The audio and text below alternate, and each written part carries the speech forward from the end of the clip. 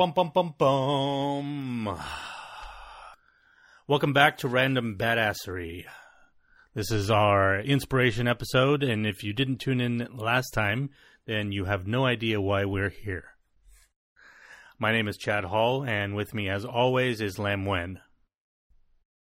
Hello. Little delay there. Lam's a little sleepy, and so am I, so deal, guys.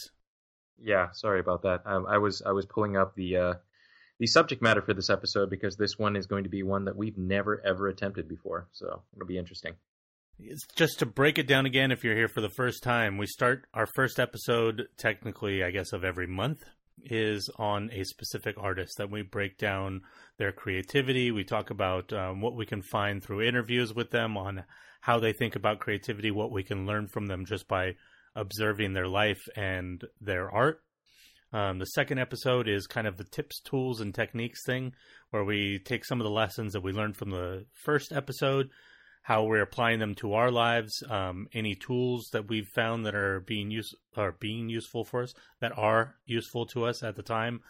And now this one, which is inspiration, we're bringing in what's inspiring us. So Lam and I both have found a quote or a piece of writing that is inspiring us or has inspired us in the past. We're going to present it to each other. We're going to talk about what that means. And then after that, we're going to go into some odds and sorts of other forms of inspiration. Maybe a movie that we've just seen that we can't get out of our head.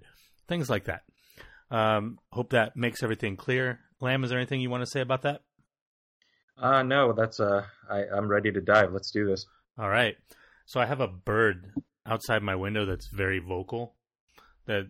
And I swear, right before we started recording, it sang the beginning of Beethoven's Fifth. No way. Really? Bird version of bum bum bum bum. I mean, note for note. Oh, that's very strange. Yeah, I think Beethoven's been reincarnated as a bird, and he's in my tree. So anybody that wants to bring a piano over, he's ready to play. Can you imagine how pissed Beethoven would be if he were reincarnated as a bird? I think he'd be happy. Think so? Huh. Didn't he die deaf? Yeah, he did. That's true. Yeah. I can't imagine anybody coming back as a bird and being pissed. Yeah, that's true. I mean, what's one of the things that every human in the world wants to do, right, is to be able to fly. Right. The only thing that tops it is to be able to fly invisible. Wow. Huh. Okay, so before we get into our quotes, I've been thinking about this word inspiration, Lam, and it's been like a little bit of, like something stuck in my teeth. I can't really, I think that there's a lot of people out there that they think about inspiration as, I need some inspiration so that I can make this thing. I can do this thing. And that really, it bothers me, this idea of something making you do something. That's not inspiration. That's motivation. That's completely different. So I had to look up inspiration because I always had this. I always assumed that inspiration came from espiritu. In espiritu, in spirit. Yeah, that's not actually true. It comes from inspirare, breathe. Inspiration means to breathe in. So I haven't really been able to figure out how that all comes together. Do you have any thoughts on that? I imagine it probably comes from a time in which inspiration wasn't necessarily about artistic endeavors. And I think that most of our definitions for some of these words, like I was talking to Crystal the other night about the word energy and what the word energy means. And I think that we've adapted these words to mean what we want them to mean in our particular, in our particular daily use of them. And I think inspiration is or the word inspire itself is a good example of that. I think the original meaning wasn't necessarily to denote some kind of artistic forward movement. It was more a uplifting or a freeing.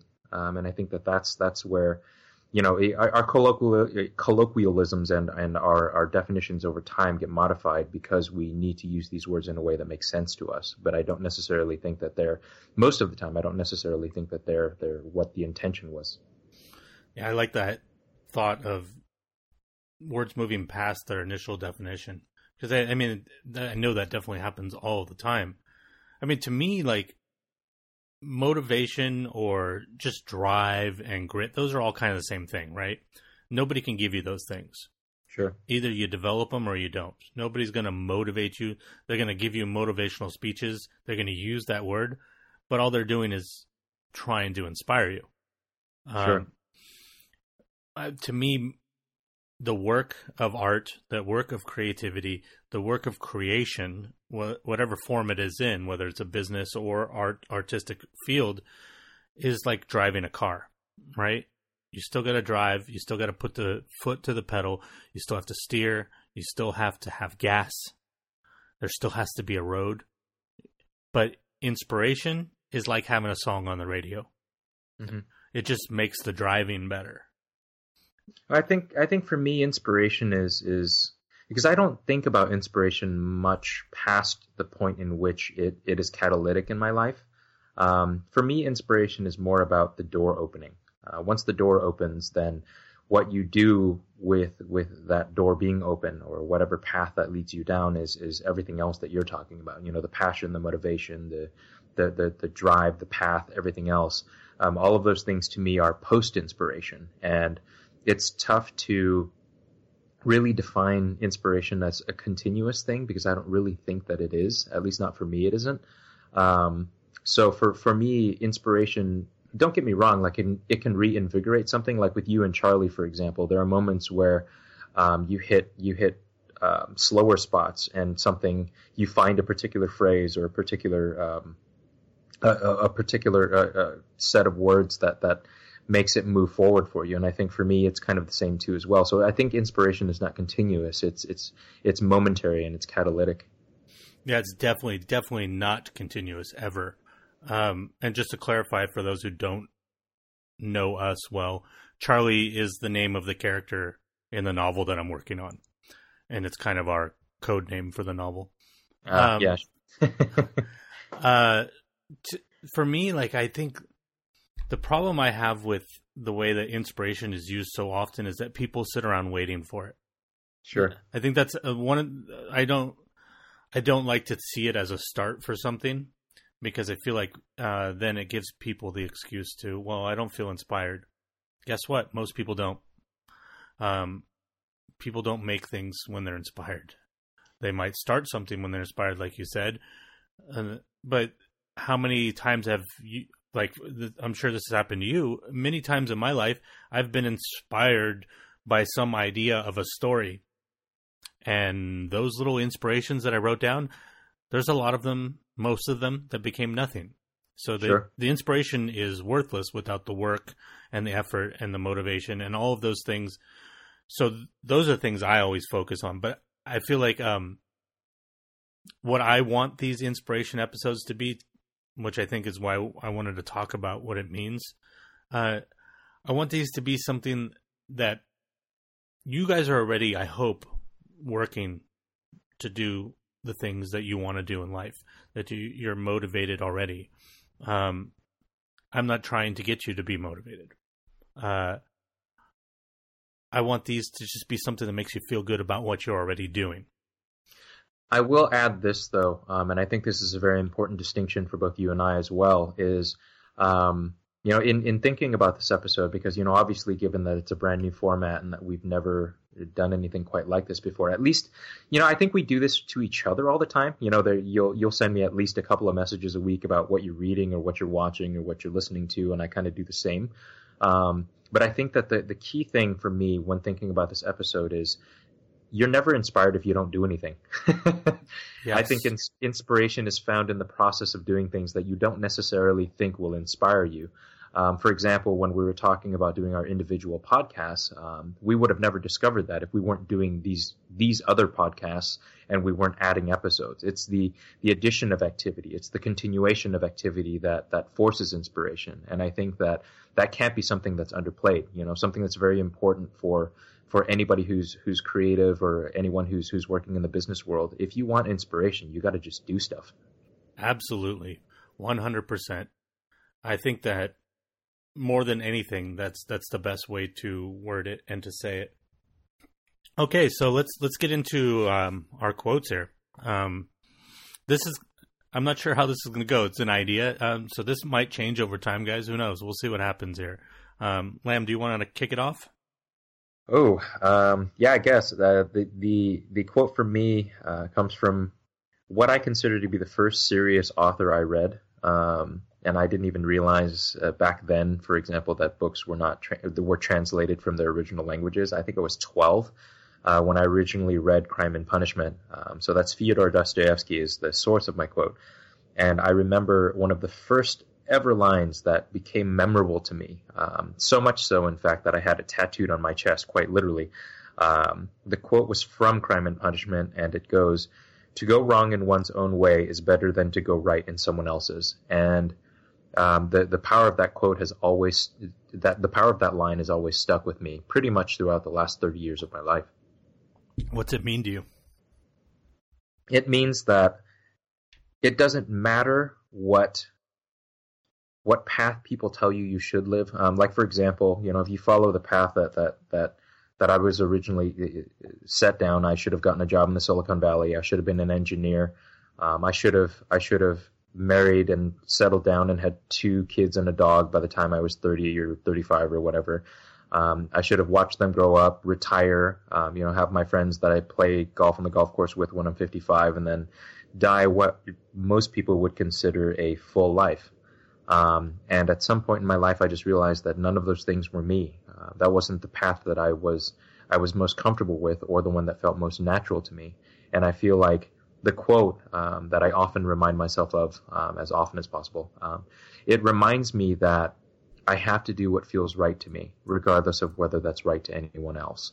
And don't get me wrong. Like throughout the course of my life, I've strayed from it, and every time I've strayed from it, ironically, I feel like I become a worse version of myself or an unnatural version of myself, and I become insincere. And in a lot of ways, that isn't really obvious to other people, but it's very, very obvious to me. It's very much like the Robert Frost, The Road Not Taken. Yeah. The 2 roads diverged in a wood, and I took the one less traveled by, and it's made all the difference. And I think, ironically, I shouldn't say ironically, just non-surprisingly, actually, our 2 quotes in some way are related to each other. And by the way, guys, we didn't tell each other what we were presenting today. I still have no idea how we do that. I guess it's from doing podcasts for a year and a half together that we've somehow managed to have this weird brain synergy. Yeah, it's not, obviously it's never going to be exactly the same, but I think that I'll share mine, and then we'll talk about the interplay between the 2 of them. Mine is from a book called As a Man Thinketh by a man called James Allen. It's honestly, I would say it's a book of inspiration.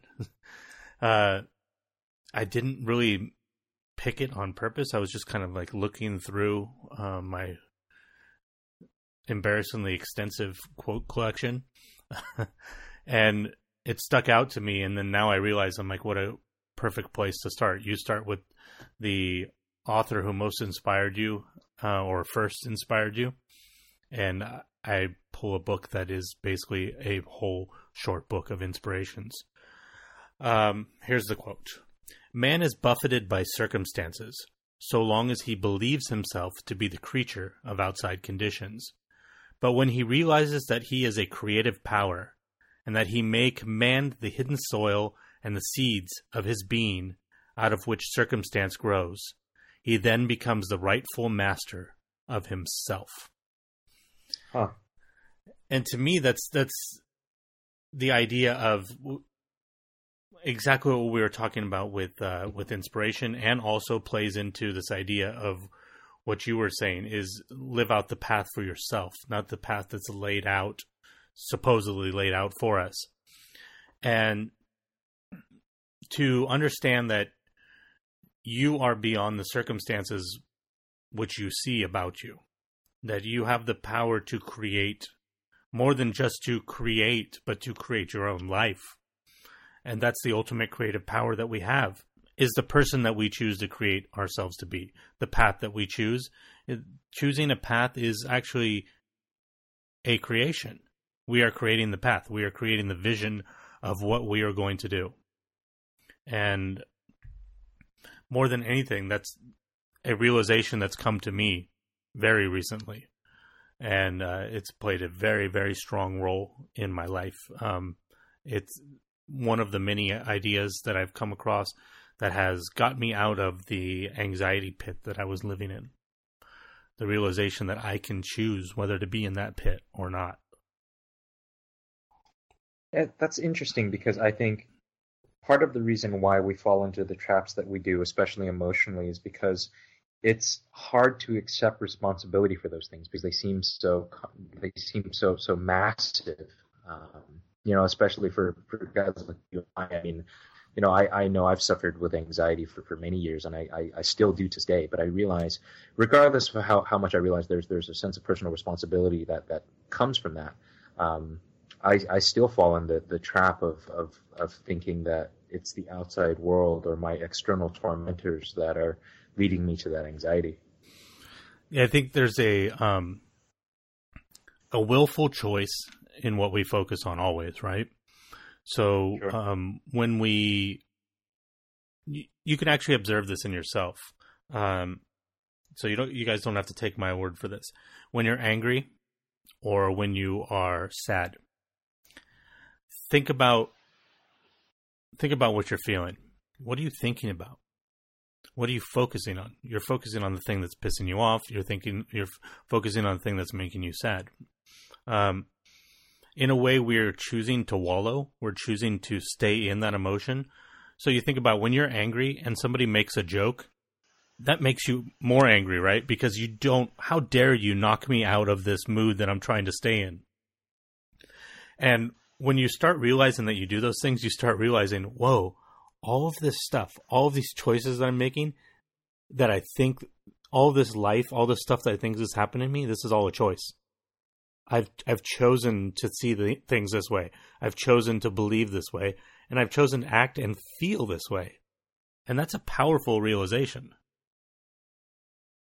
Yeah, and it's also one that is oddly depressing in a way. I mean, don't get me wrong. I'm not a guy who likes to live in regret. But there are moments where you realize how much time you waste wallowing in those emotions, and I think that's a trap you can't really follow into either. As I know people who have this realization at some point in their lives. I remember, my cousin going through this, and at one point she realized how much of her own anxiety she was creating, and she fell into kind of a pit of despair as to how much time she felt like she wasted not getting to know her mother. Hanging out with her brother a little bit more. I mean, there are things that you can definitely fall into on the other side of that as well, that realization. So it's important to realize that it's there, but it's also important not to fall into regret concerning it too as well. Well, the danger of what you're talking about is that you've come to a realization, but you haven't stepped out of the mindset. Yeah, that's true. Mm-hmm. Because you're taking the exact mindset that is the problem and applying it to the problem. Yeah. So by wallowing in regret, you're doing exactly what we're talking about, focusing on the thing, the bad mood, focusing on the bad feeling. You're taking, so you haven't actually stepped outside of it. And that's an important thing that as a human being that we need to realize is realizations don't mean anything until they're applied. Sure. And that goes exactly with what we're talking about with inspiration, right? Inspiration doesn't mean anything until it's applied. Sure. You can have this thought. You can have this, oh, wow, that's true. But what does truth mean if you're not applying the truth to your life? You have to learn to break yourself out of cycles. And like, for example, I'm very focused on what I'm doing right here, but I could easily be thinking about something else while I'm doing this. I could easily be thinking about my finances. I could easily be thinking about the fact that at the end of every month, I have about $40 to myself after I spend on bills. I could think about that. And that could be in the back of my mind, and that could taint this conversation. And that could be my mood. But what I'm thinking about now, what I'm trying to focus on now is I love podcasting. I love having these conversations with you. I love digging into this kind of stuff and sharing it with people. And that's my mood. That's the mood I choose. And that's a creative choice. I've created that. And that's no different than when we write fiction. The best stories and the best novels are written by people who are able to step inside of those worlds that they create. They are able to feel what those characters that they create feel. They're able to feel what the other characters would feel in response to that character. And that control, that's everything. That's the difference between getting up at 5 when you have to be at work at 7 just so that you can write for a half hour and not doing it. Sure. To me, that going back to your quote, that's choosing the path. You're choosing your path. You're not. It's so difficult though, because I mean, especially for guys like you and I mean, I think about this as I watch, Crystal struggle with her business too as well, because she's doing something very unconventional. Having an unconventional path is a very isolating and lonely path. And at some point in your growth as a human being, if you choose a path that looks like that, you have to make some decisions about who you are as a person. You have to decide that it's okay to not have a guiding light, to not have people who can show you the way, and you have to be okay with taking responsibility for the things that you need to do in order to create the path. Because that's the thing, right? Like when we're talking about, whether it's your quote or my quote, the through line is that it's your responsibility.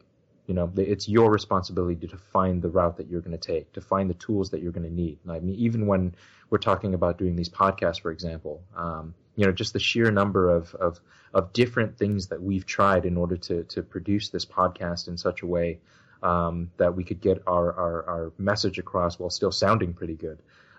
Even my own journey with trying to get the equipment that I've got to produce my own personal podcast has been difficult. And I know you've gone through a lot of the same as well. Anywhere along any of those paths or any of those particular bumps in the road along the paths that we've chosen, we could have chosen to stop. We could have chosen to give up.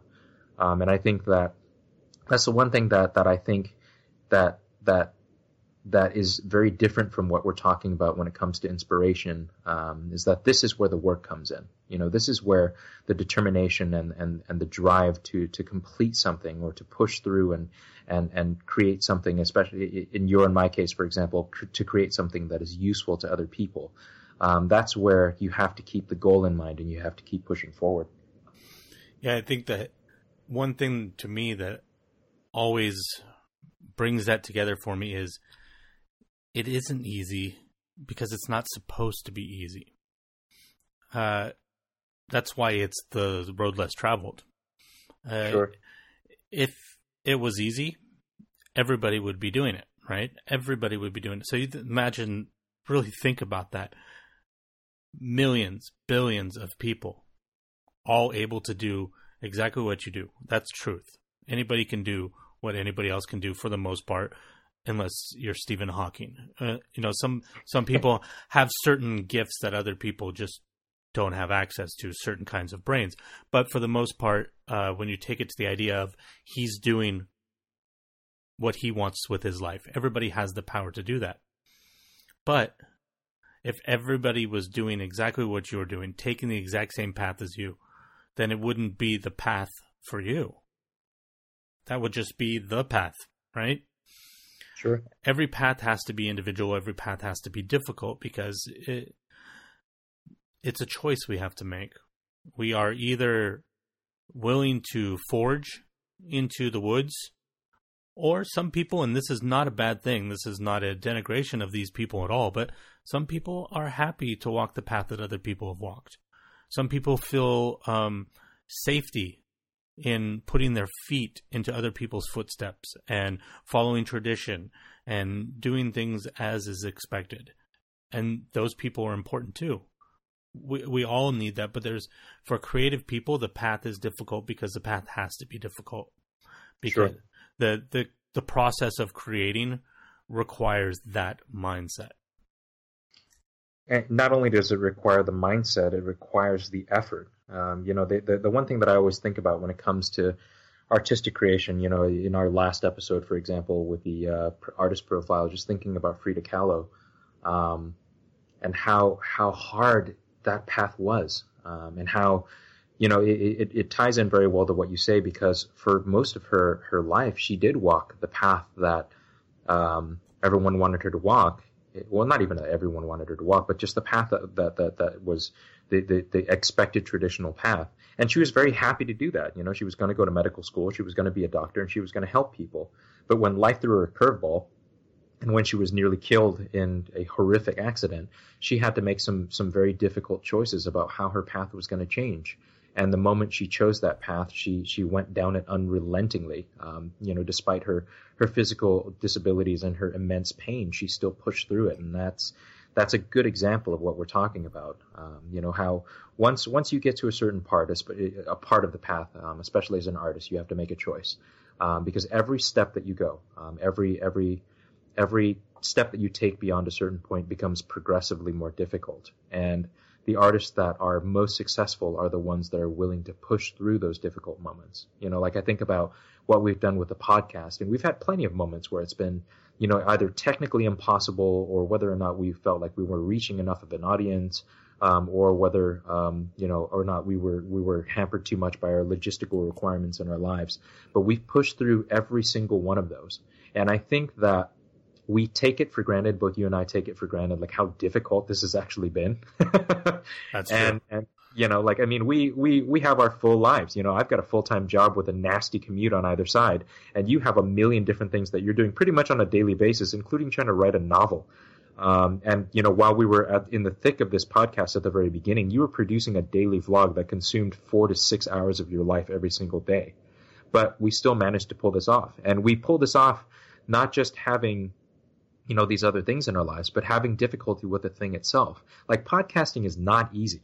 And for anyone who wants to take on the endeavor, please listen to our previous episode, because heck, we've gone through so many different versions of how this podcast is both created as well as shared, that we would love for you guys to listen to that, just so you avoid a lot of the mistakes that we made, and a lot of the trial and error that we went through in order to find the right solution for producing what we consider to be, at least, for me, I'm very proud of this podcast. And for me, I'm very happy with the things that we share. But rarely do I take a moment to sit back and look at how difficult it's actually been. And it's not ending. We had, 20 minutes of setup for today's episode. I have that's just 20 minutes this morning. We've also been messing with it for a week and a half. Yeah, I have a new microphone. Lam has a new microphone coming in the next day or two. Weird technical issues where I can't hear myself. You guys heard, if you listened last week, I was having echoes in my headphones. It continues. But what brings us back, what is our inspiration, is I love doing this. And you, like you said, you're proud of this. This is something that requires work. It is difficult. It is laborious. The editing process, it kind of sucks because, hey, I've just recorded this episode, and it's about 2 hour chunk of our day, because there's half hour before, a little talk afterwards, about 2 hour chunk just for recording. And then I'm going to spend at least minimum 2 hours to edit it, because I have to listen to the whole thing, make sure, if there's any really obnoxious noises, I got to cut those out. I got to take notes so that I can put the show notes down. Then I want to put this up. Usually it's about dinner time by the time I'm done with this whole thing. And that is not a complaint.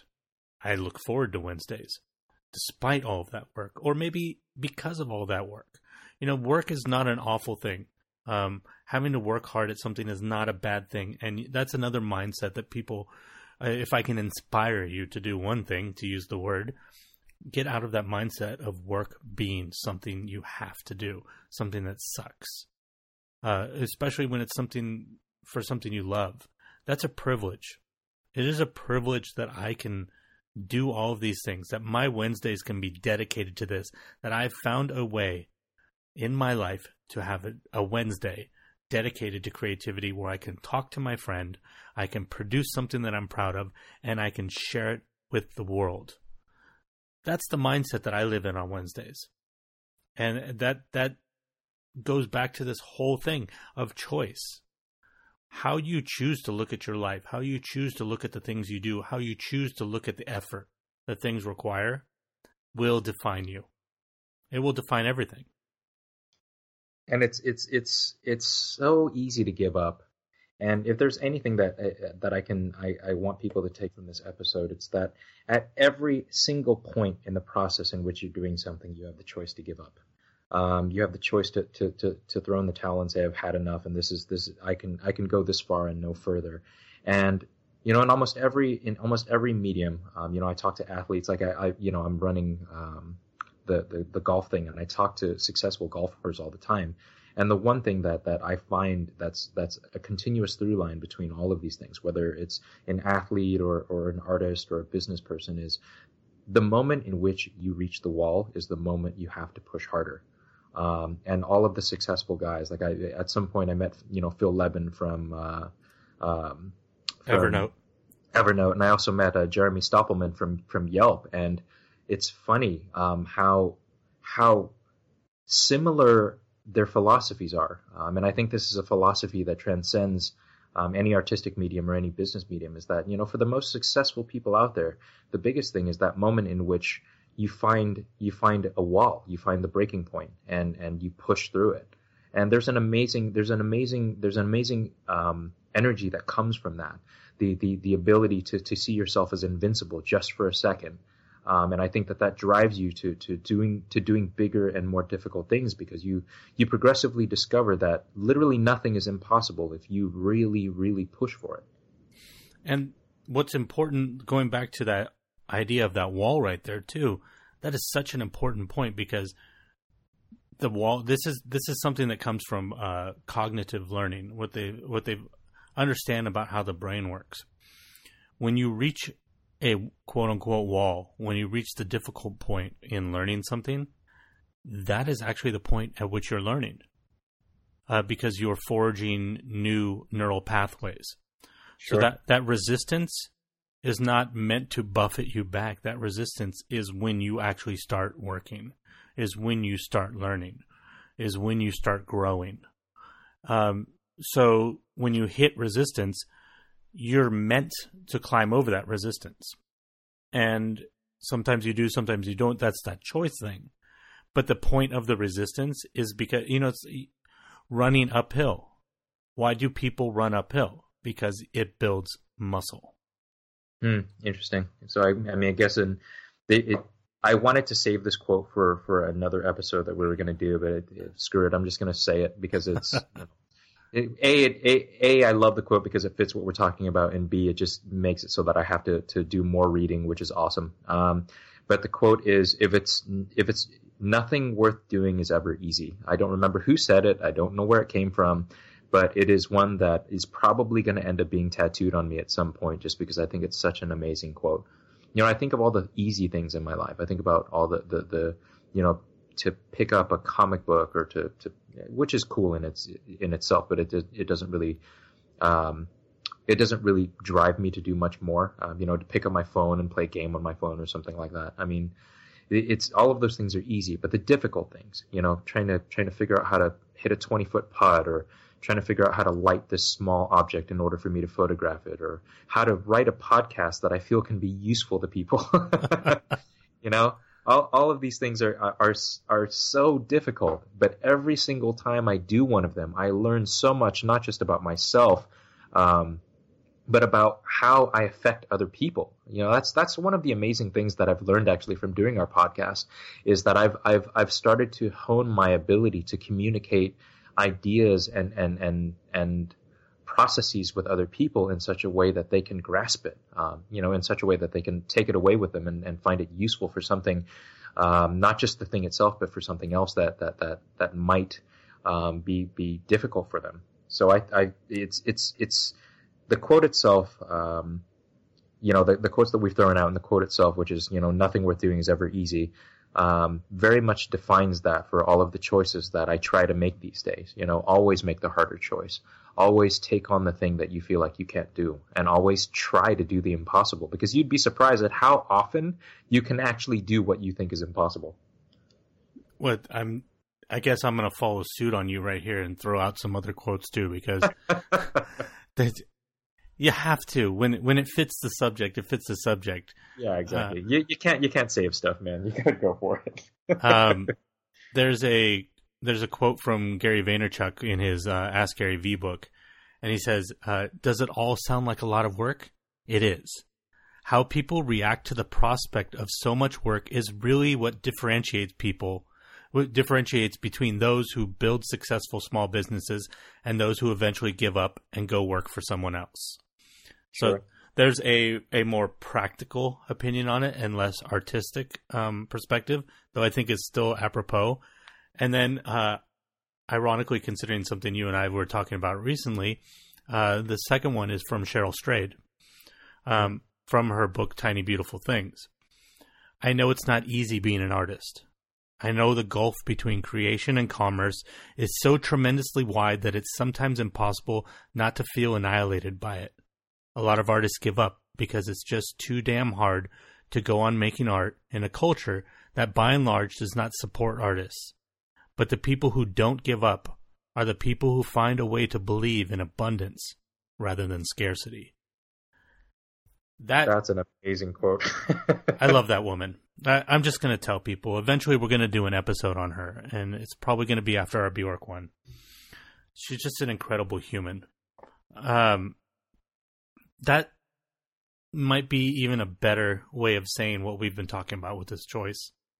Sure. It's that perspective, right? Abundance, scarcity. There's not enough time.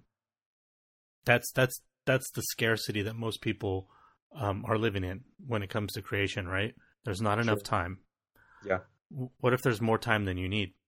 What if you learn to see things differently? And that's hard. That's very difficult, because at first it feels like you're lying to yourself. Sure. And maybe you are.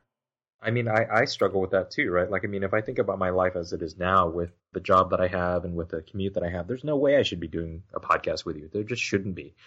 And I guess it also comes down to another quote that I heard a while back.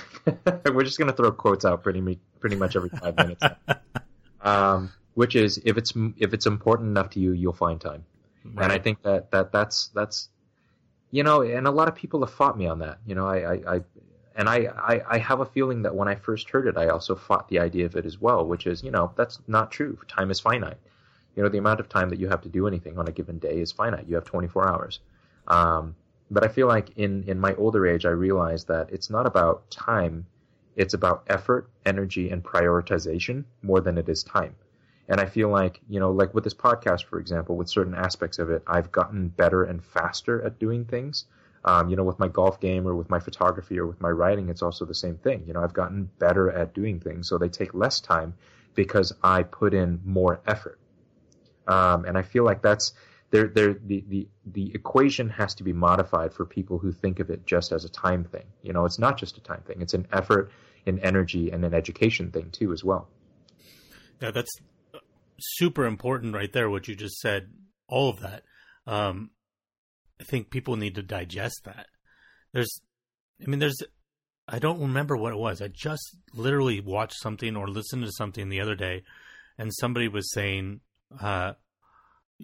you don't have time to, whatever it was, you don't have time to do that. But you just told me about how great that last episode of Game of Thrones was.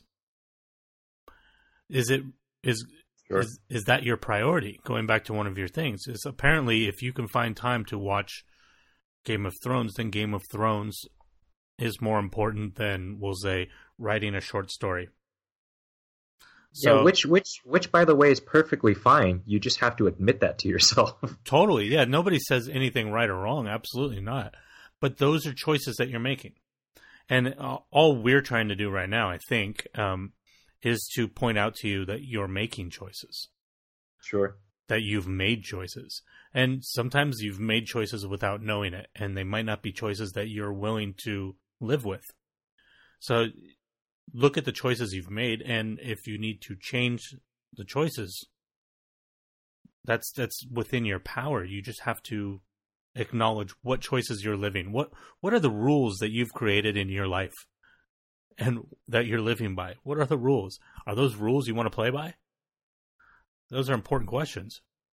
And I guess for me, even with the Fyodor Dostoevsky quote and going into this podcast, I think, or into this episode, I think the biggest thing for me was to make sure, the one takeaway I wanted people to have from this episode was that I wanted people to be aware of the choice, that I wanted people to be aware of the fact that it doesn't matter what your life looks like. It doesn't matter if you have, a crippling job, a relationship that you may or may not be happy with, children that you have to take care of. I mean, sure, all of these things are very important, and they're all very important to most of the people that are probably listening to this.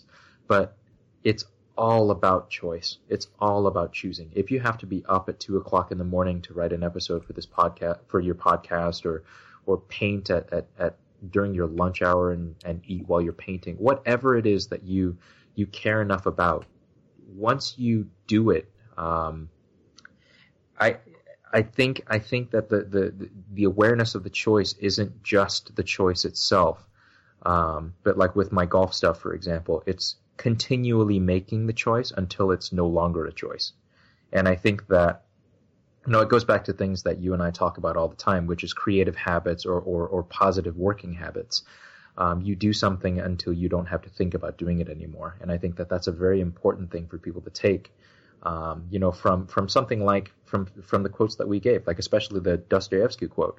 The difficult thing about choosing a path that isn't common or normal is that you will not have the same set of choices as most other people, but that doesn't mean that you don't have a choice that you have to continually make in order to make sure you don't divert from that path. And the one thing that you get that most people don't get too is a damn good story. That's true. I mean, nobody wants to hear about the guy or the woman who had all the time in the world, that had all the money in the world, and in their leisure, they wrote a novel. Who gives a shit? You know what story people want to hear?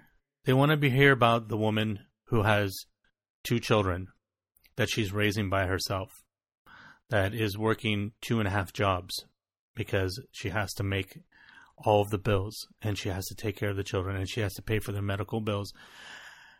And she didn't even get to graduate college. She had to drop out. And then somehow, amongst all of that, she was able to find the time. It took her 4 years, but she wrote a novel. That's what people want to hear. They want to hear the obstacles that people overcome. Why? Because of everything we're talking about right now. That's really why those things, we want to hear those things because they inspire us. Going back to the meaning of this whole thing, right? They inspire us because we look and we go, it is possible. It's not going to make us act, but it clarifies a point that something is possible when we see that. When we see somebody like Frida Kahlo, who, despite all of the pain in her life in so many ways, left us with so many beautiful paintings. Or somebody like Beethoven, who was deaf at the end of his life and still able to write music that makes our souls sing.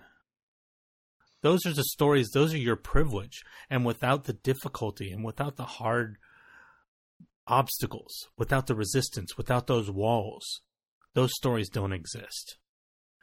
And that is your privilege. Your privilege.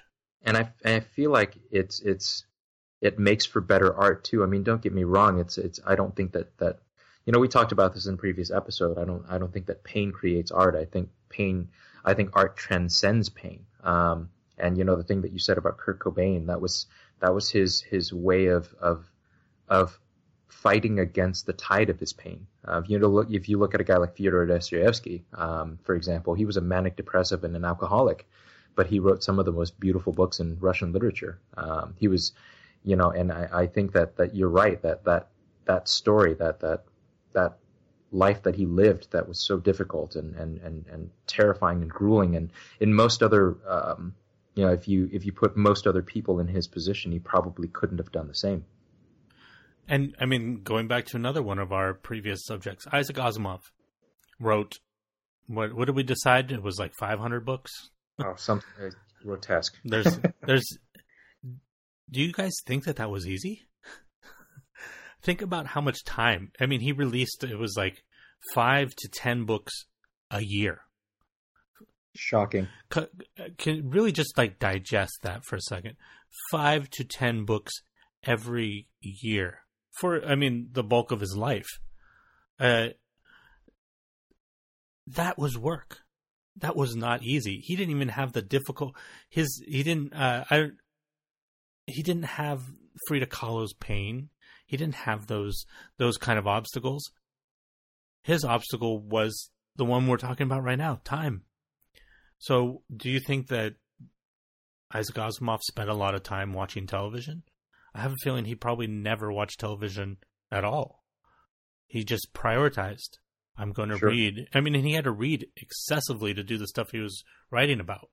It wasn't just fiction that he was writing. He was writing a considerable amount, if not 80% of what he wrote was nonfiction, which requires research and reading and unbelievable amounts of contemplation. And not only that, but the thing that I took from that, which is a ruthless dedication to his craft and his subject matter. And I think that the it's funny how inspiring our episodes are to my own personal life. I realize that if I want to get better at certain things, like with the golf stuff, for example, I just have to be ruthlessly dedicated. There's just no other answer. There's literally no other way to achieve what it is that we want to achieve unless we have almost a narrow-minded, singular obsession with that thing for however long it takes. Like I remember your conversations about Charlie, the novel, and how you would send me messages every couple of hours with revelations that you had. I mean, I sat back and I thought about that once. And it meant that you literally were thinking about Charlie every hour of every day for a period of time. And I thought that was really cool. I thought that was amazing. Like it very much runs along the same lines of what we're talking about, which is, you have to maintain that focus and that ruthless dedication in order to achieve whatever it is that you want to achieve. And I think one thing that I've been really focused on recently is this idea of working in themes. What I mean by that is, okay, so you have to work at your job, right? Yeah. When you're there, it's probably better if you're not thinking about this podcast, or you're not thinking about a story that you want to write. It's better if you focus on what you're doing and do the best possible job you can at your job. But when you're working on the novel, or when you're working on a short story, or you're working on your podcast, it's probably best if you're not thinking about work, right? Sure. These are logical things. Like I said, I shouldn't be thinking about bills while I'm doing this podcast. These are pretty logical things, but I think I just put this together in a way where I realized recently two things. The one thing I realized is if I'm going to make progress on my goals, I need to be able at the end of the day be accountable to myself, in the sense that when I sit down at the end of the day, I can ask myself, what did I do today that made progress on one of my goals? And make sure that every day I'm doing at least one thing that's forward momentum, even if it's a small thing. This is kind of stuff that I've stolen from David Allen and Getting Things Done. It's his next action thing. Always make sure you have a next action, right?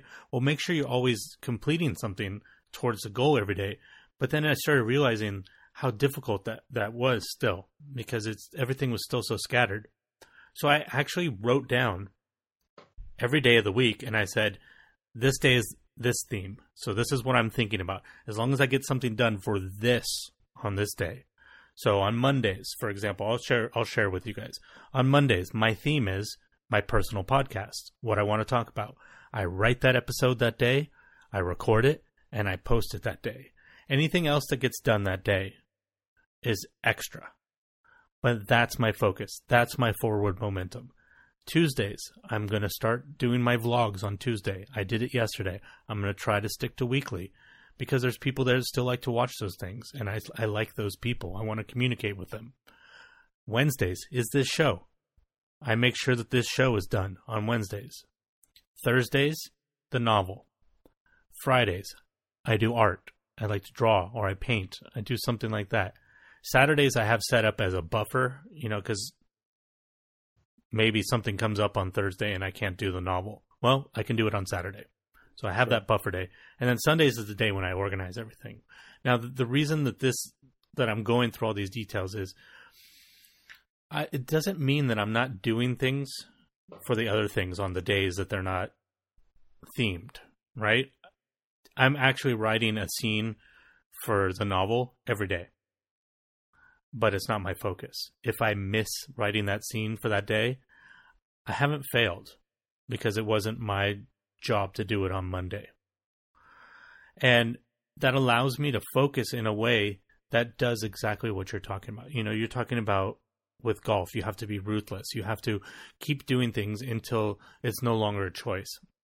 Well, when I create this schedule and I can tell myself, Monday, I'm doing this. It's Monday. This is what I'm doing. I get myself into that mode to where that's what's on my mind. And I know that I can get that done. And that's training. That's the kind of work that this requires. At least for me. Everybody's going to need something different. But this kind of stuff, this is so much more important than inspiration. To set up a training regimen for yourself. You know what I mean? Whatever's going to work for you. You set up a regimen for yourself. And you work. And you have grit. And you have follow through. And you don't give up. Inspiration, things like this, listening to this episode, this is to make you feel good about what you're doing. This is to encourage you to keep going, like patting you on the back. We can't run up the hill for you. You have to do the running. You have to dedicate that time every day to that. Those are the things you have to do. And there's not a damn thing that anybody in the world can do to take that out of your hands. But what we can do is give you better tools to do it. Hopefully. Yeah, I think your idea of themes is really, really cool. I have the micro version of that for myself as well.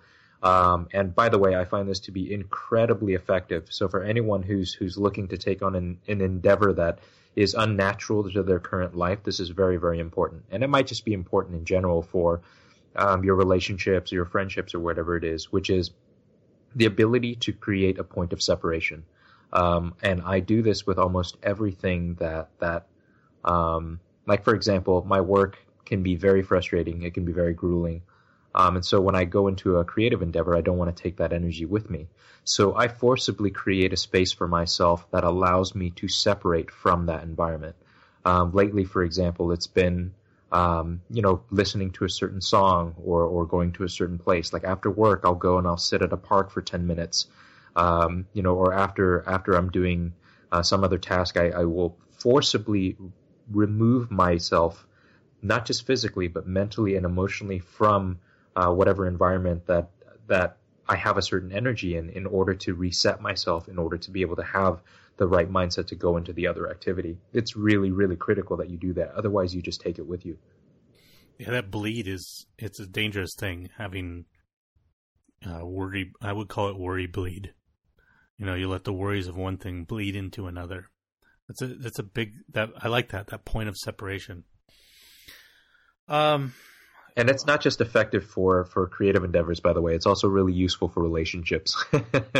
You will find that when you do that, and you take stock of how you've been towards your significant other, you'll find that you take out stuff on people you care about much more often than you realize. That goes back to that whole choice of what mood you're in, right? Why do we take out things on other people? It's because it reinforces the mood that we're really choosing to be in.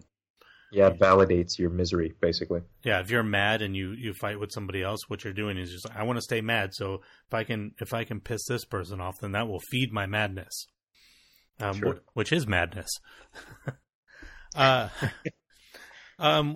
So let's go into a little the microcosm out of this area for the last part of this episode. So I think that it's good to share with you guys some of the things that maybe are inspiring us right now, because maybe you guys will dig them. Lamb, what kind of stuff do you have for this? Got anything? Interesting. Yeah, I got quite a bit. I dove back into some old industrial music, that is, and not just old industrial things. Old industrial buildings? Yeah, old industrial buildings, which, by the way, are very, very cool. I have a book called The Art of Decay, which is one of the coolest books I've ever owned in my life. It basically shows a lot of really beautifully photographed, abandoned, dilapidated areas, like certain parts of Chernobyl and things like that, which is amazing. But that's not what I'm talking about. What I am talking about, though, is I've dived back into old KMFDM and Kraftwerk. Actually, Kraftwerk is amazing. So for some odd reason, my mind really wants rhythm right now. And it kind of started with reverse engineering my love for Trent Reznor. So I started with the Girl with the Dragon Tattoo and the stuff that he'd done with Atticus Ross, and then just basically backtracked it all the way back to Pretty Hate Machine, and pretty much some of the stuff before that. And then I started to think about, what it was that inspired Trent Reznor to produce electronic music in the way that he did, and that's where it led me. So these days, I find myself asking the question why a lot. Like, why do I like certain things? Like, why do I have such an obsession with strong female vocalists? For example, I have a very strong desire to hear which is part of the reason why Bjork is such an exciting subject for our next artist profile for me. So the question why has been preoccupying my mind lately. KMFDM doing it again. Treat for the freaks. Yep. I listened to a lot of KMFDM back in the day. And I'm not surprised by that at all. I guarantee you that there's a lot of people listening to this that have never heard them, and it's going to be a trip if you go check it out again. There's a lot of, oh man, so much differentiation there's a very narrow sound of what they're doing, yet amongst their albums there's so much differentiation. I haven't listened to that stuff in forever. Yeah. It's literally been at least a decade since I purposefully listened to KMFDM. I mean, I've randomly heard it here and there, but I didn't dive back into it for a very long time. And yeah, I mean, you listen to it when you listen to something with purpose, you listen to it very differently, and you listen for a lot more detail. And it's very interesting to hear how broad that spectrum is in a very tight space. And there's so much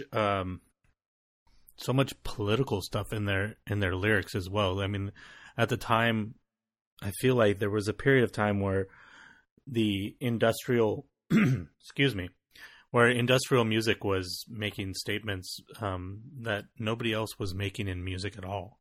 Sure. A lot of anarchist ideas and stuff like that. It's not necessarily things that I would say I agree with, because I don't really remember what they're saying. So I don't want to say yes or no right now. But I just remember at the age that I was listening to it, it was eye-opening. What about you? What's kicking around in your brain these days? Well, ironically, I guess I should stop saying ironically, because usually I use it wrong. Coincidentally, you said the thing about Atticus Ross and soundtracks and stuff like that. I've found that I've reached the point with writing where I cannot write to music with lyrics anymore.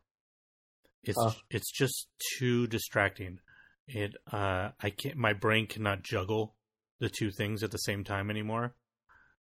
Using the language center of my brain, dually is just, I'm burning it out. So I've been trying to find instrumental music. And at first I thought, maybe I'll go through and find just instrumental songs from albums that I like. And then I was reading something with one of our previous subjects, Neil Gaiman, and he talked about how there's like 3 or 4 albums of 3 or 4 soundtracks from movies that he likes to listen to when he reads. I think it was the Butcher, his wife. It's a lot of the can't remember the guy's name. Is it Greenway, the director? Anyways, certain director. Soundtracks from his films. I didn't find those, but what I did is I started going through and making a playlist. I would listen to a soundtrack and just throw stuff on there. And then, sometimes these soundtracks, they have talking in them from the movie. So as I'm going through, pulling those songs out, or some are too quiet because it's like a mood piece for the movie. It doesn't really work to write to because usually I'm writing in a coffee shop, and if it's too quiet, it doesn't block out people. So pulling those out. And the soundtracks, of course, first place I went was the Inception soundtrack. Nice. Zimmer's amazing. Zimmer or Zimner? Zimmerman? Zim. I actually think it's Zimmerman.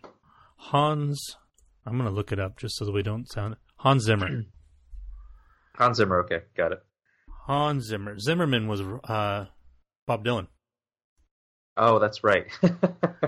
We're just throwing out all of our... They're starting to bleed together here, Chad. It's good. That's what we're creating, a stew here. By the way, I don't know if you've listened to it recently, but just to throw it into your soundtrack stew, please go back and listen to some Marconi stuff. Check out the Good, the Bad, and the Other soundtrack. It's amazing. Ennio Marconi is like the god of all soundtracks. Ugh, so good. Yeah, so I have Inception soundtrack in there. I have the Interstellar soundtrack, which is Hans Zimmer as well. I'm not going to remember the names of the other people to do these other soundtracks, so you guys will just have to look it up yourself if you want. But, the Tron Legacy one, that was Daft Punk, which is more orchestral, which is why it works. It's less electronic. Sure. There's one that I'm forgetting, but two that I found that I think all of those are kind of obvious, right? Those are kind of okay. But the two that I found that surprisingly work really well for me is there was a movie called Moon. Oh yeah, great movie. The soundtrack for that is amazing. By the way, it's an amazing movie too. It is a great movie. That's what's the guy's name? The actor. I always forget his name. Oh, what is his name? The guy from Matchstick Men. Yeah. And he was Wild Bill in The Green Mile. Oh, that's going to bother me because I really like him. Yeah, I'm just going to name every movie he was. Yeah, he also played. I remember the character names. He played opposite Robert Downey Jr. in Iron Man. Yeah, he was. Dude, what's his name? Sam Rockwell. Sam Rockwell. There we go. Sorry, Sam. This episode of the podcast is presented by I Forgot. And like the disclaimer, like we do on every episode, this is not an informational podcast. Yeah, at a certain point, that might become the plug line for this show. And the other soundtrack, District 9 soundtrack. Oh yeah, that one's really good too. It's such a trip though because it's got some, I don't know. I'm just gonna say, some sort of ethnic sampling of some sort. It's from, I don't want to assume that it's South African music, because I don't know anything about that, but it's got a lot of like vocal sampling and stuff like that. It's a very different feel, but it's so good to write to. So that's I guess those aren't, I wouldn't say necessarily inspirations, but they are definitely grease for the wheels of writing. That listening to stuff like that helps a lot. I feel like the soundtrack of our lives is actually very important to getting us in certain mindsets. Like, for example, in those moments when I reset from one environment to another, I always find myself gravitating towards simple but beautiful melodic piano. So I've been listening to a lot of Debussy lately. So yeah, I find, just like any other set of tools that you use in your life, like you want to have the perfect screwdriver to achieve something, or you want to have the perfect device to do a certain task. You also need the right tools and resources to reset your brain as well.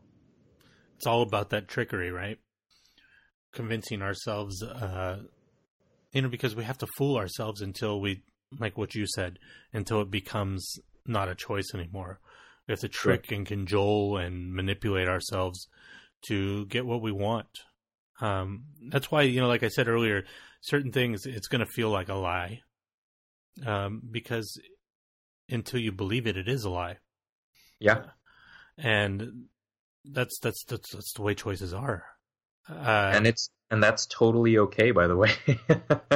The term "fake it till you make it" exists for a reason. It's because every single thing we do in life, in which we want to achieve something or we want to master something, is tricking yourself into thinking it before you've done it. I was listening to something the other day, and maybe even a better word than choice that we've been using. We should have been using the word decide, because decide, it comes from the same root as incision. Because a decision is a cutting. You're cutting off the option to the other thing. You're making a choice. This is why decisions are painful, because you're always cutting something off. And I think that especially for writers, that decision is when you start putting things on paper is when you're making decisions. And that's always so difficult for a writer because it's easier to keep an idea. This applies to everybody. It's easier to keep an idea inside your head. Because as long as it stays in your head, it's amorphous. It doesn't have shape. It can be manipulated. It can be changed. It can flow one way or another like liquid. So it always feels perfect because it can always be reshaped a little bit. But once you put it on paper, it has a shape that can't be altered instantaneously. It requires work to change. Sure. And you start facing limitations. You start understanding what you're actually dealing with. And that decision, it's a difficult one. So when creating, it's important to understand that you're making a choice by creating. You're choosing not to make that other thing. You're choosing to make this thing. You're choosing not to do it that way. You're choosing to do it this way. Choices can be changed, but as we said, it's difficult. But I think that you make the more obvious point, which is, whatever decision you make, just make a decision. Because I think two people are too terrified to even take that step to be aware of the choice, to be aware of the decision that they have in front of them, and to be aware of the fact that decision confronts them every single day, sometimes multiple times a day. You can always decide to be too tired. You can always decide to have too much to do or not have enough time or whatever it may be. But you, in those moments are the critical moments in which you have to decide that whatever difficult thing you have to push through to do the thing that you want to do is worth doing. And those are all, even not doing those things, like you said, those are decisions. Going back to what we said before, just be aware of the decisions you're making, and as long as you're cool with them, roll with it, man. It's your life. But be aware that you're making decisions. And sometimes those decisions are really tough too, by the way. Like I know with my current situation now, like I have a finite amount of time for what I need to do and the things that are important to me. One of the things that I don't have enough time for is cultivating relationships with my friends. I don't get to see my friends nearly enough, but as difficult as that choice is for me right now, it's the right choice. And I still struggle with that choice. There's still plenty of people who I miss dearly and who I'd love to see more often, but I just can't. I can't do that right now. And I feel like what we don't stress enough in these episodes and in this particular episode is that sometimes these decisions are very, very difficult, and sometimes they will cost you something. In almost all cases, they cost you something. And I feel like the thing that you just said is very important, which is you have to be aware of what they're going to cost you. You have to be aware of what price you will pay and how worth it will be. In a lot of ways, it makes it so that, with me, for example, with the choices that I make, with the decisions that I come to concerning these things, I realize how important they are because I realize how much I'm sacrificing to do them. Exactly. I mean, you and I both, before we started doing this podcast, we were going out every night, almost every night, all social. And at a certain point, that had to be sacrificed. That had to be, and since I've sacrificed that social aspect of my life, which, like you said, did cost something, I never get to see certain people, but now I have 2 podcasts that I'm proud of. I've done vlogging. I'm technically still doing vlogging. I create art. I'm writing a novel and actually making progress on it instead of just talking about it. All of those things when we talk about a cost, you have to think about, we think about cost as this idea of sacrifice, but you're thinking about it negatively again. Cost. When I go to Starbucks and I want a mocha, that's going to cost me $3.70 or $3.80 or $4.50. Sure. And I give that money. Why do I give that money? Because I want that, and it is worth that to me. Some people it's not, so they don't go to Starbucks. They make coffee at home or whatever. That's their cost evaluation, right? So when you look at these things and you go, I've created all of these things in my life. I'm able to do those things, but it cost me having all of this social time. I'm okay with that. Do you remember that period in our lives when we were literally going out every single night? I mean, it's a wonder we didn't do anything. There was no time, literally. It's mind-boggling how often. Like it was like a 3-4 night a week thing, man. It's crazy. For me, it was pretty much every night. Yeah, that's true. I'm not counting the porch sessions even. Oh yeah, because that then literally becomes every day. So once again, these are cost evaluations of your life, choices, decisions that you need to make. And sometimes they're not as obvious as that. Sometimes they're very simple things. Sometimes they are realizing that you need 15 minutes to do this creative thing every day. Maybe it's a half hour. We'll say it's a half hour. You need a half hour every day. That might mean you have to sacrifice that episode of Friends that makes you feel good, that you watch every day. You might have to sacrifice that. That's the cost. Are you willing to pay it? If you're not willing to pay it and you do it, then it is a sacrifice. And eventually you will be unhappy because you've done something that doesn't align with your values. But if it's a cost and you're willing to pay it, then it will work because you've made that decision willfully. Sometimes you need more time, and it's difficult to negotiate these certain things, and they're not always obvious. Maybe you can't decide whether it's more important to write that novel or to sleep 1 hour less every day. That's a pretty tough choice because, well, they're tied together. If you don't get enough sleep, you're probably not writing very well. Going back to the whole point of this thing, none of this is easy, guys. None of it. And nobody's going to come with a magic potion or a magic formula or a step-by-step guide. It's just not going to happen. These are choices that we have to make. And this is life. This is who we are. This is how we live. And that's how we get the stories of our lives, is by the choices we make. Everything we do every day is the story of our life. Do you want whatever you're doing right now to be on your headstone? Because that's what will be there if that's the choice you're making. If you're cool with it, good for you. Because a lot of us aren't. And to echo your point in a more straightforward manner too, sometimes the choices are actually profound but remarkably simple. For example, I know this sounds really stupid, but it's become such an important thing in my life, is at the end of every single night, and this is every single day of my life, right before I go to sleep, for 20 to 30 minutes, I'm as silly as I can be. I just let that part of my brain go. Does that mean I'll dance around in my underwear? Maybe. Does that mean I'll try to shove an entire Twinkie into my mouth? Sure. Videos of these things coming soon, right? Yeah, sooner or later. Does that mean I'm going to pretend to put a blanket over my head and be Batman for 20 minutes and talk like Batman? Yeah, sure, it might. And just because Chad and I are talking about this in a way that sounds almost morose in a way, doesn't mean that the choices themselves have to be. In a lot of cases, allowing yourself to have that childish nature and to let your brain think freely, it goes back to the Neil Gaiman episode.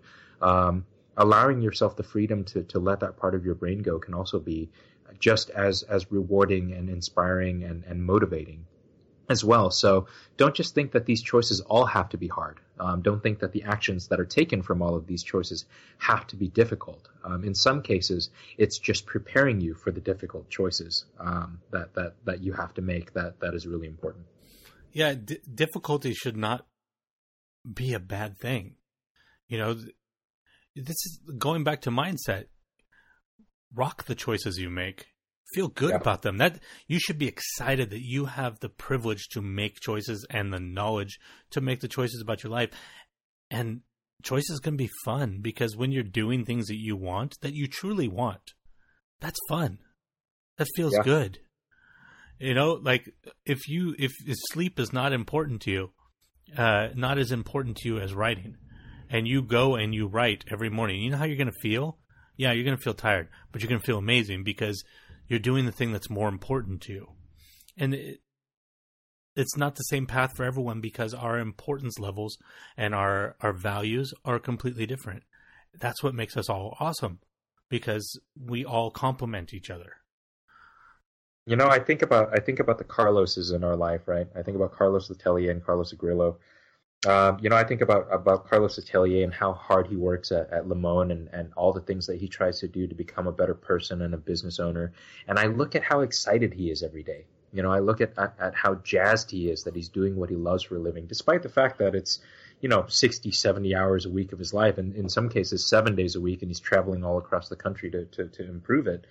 You know, I look at a guy like Carlos Agrillo, for example, and to finish his paintings for his art show, he had to be up till 4 a.m, painting in a paint booth that's locked in the middle of an industrial area, with terrifying neighbors and scary cops flying around. I mean, it's unbelievable how easy things become when you love them. And I think that's a good lesson to take from all of this too, is that just because they're difficult and just because they're scary doesn't mean that they'll stay that way.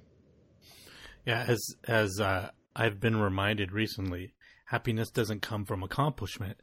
Happiness comes from progress, feeling that you're making progress on things that are important to you. Sure.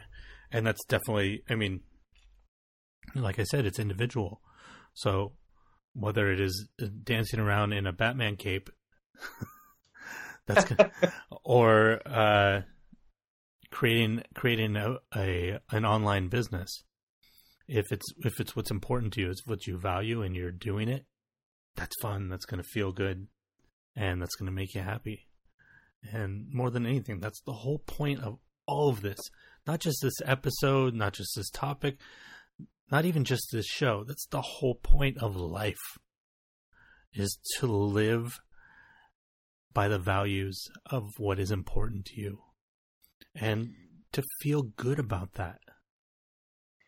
Man, I feel like that's going to be a subject for a future episode that's really, really important, which is how to determine what's important to you. And I say that because, for me, for a good portion of my life, what I thought was important to me wasn't. It was what was important to other people that I then took on as what I thought would be important to me. And not until I came to a certain point of life and wisdom did I realize that none of that stuff mattered at all to me. It's so much introspection and sometimes age. Sometimes for me, it took years. And that's just because I had nothing. None of the windows of the house were open for something to come in, right? So that's going back to that whole thing that we've been reiterating this episode, is that is the choice of the mindset that I chose. These are the beliefs I have, and then I close the door, and we all do that. At some point, we decide something and we close the doors. This is the way it is. And if you don't at least leave one window open for something else to drift in, you'll never know what's right because you have nothing to compare it with. I feel like that should be, in a roundabout kind of way, the title for your personal podcast. The Memoirs of a Habitual Door Closer. And the reason why is because I feel like one of the amazing things I love about your personal podcast, which, by the way, if anyone hasn't heard it, please go check it out. It's probably the most honest podcast I've ever heard. And a lot of it is about the first episode, for example, is about realizing that you like podcasting and you hate reading online. So why the heck would you do it? And why you failed horribly at becoming a blogger because it just wasn't natural to you. And I think that's such an amazing lesson. Like, it echoes everything that we're talking about in this podcast, but in a format that I think is much more personal. That gives you the path of one particular artist who found a way to escape the shackles of closed doors, to finally realize that the one door that you needed to walk through has been in front of you for a while, and you just finally realized it was there. Takes time, right? That's the gift that we're all given, is that Sure. Eventually we can figure that out.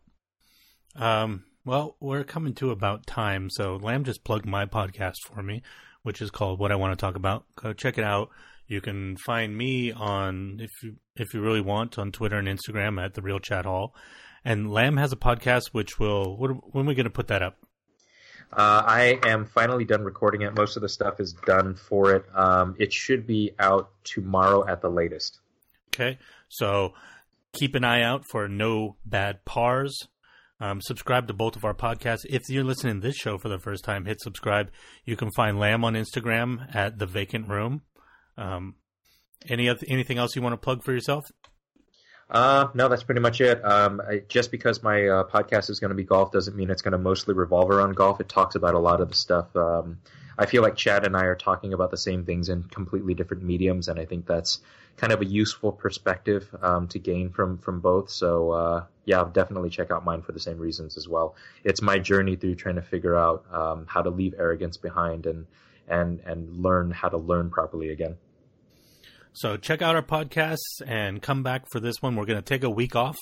We're doing 3 times a month. This is episode number 3. We're going to take a week off, and then in 2 weeks, we'll be back with our Bjork episode. And if you loved this episode or you love this show, please, please, please rate us on iTunes. I'll keep it brief. That's my goodbye. Lamb, you have anything? Yep, that's pretty much it. If it's not difficult, it's not worth doing.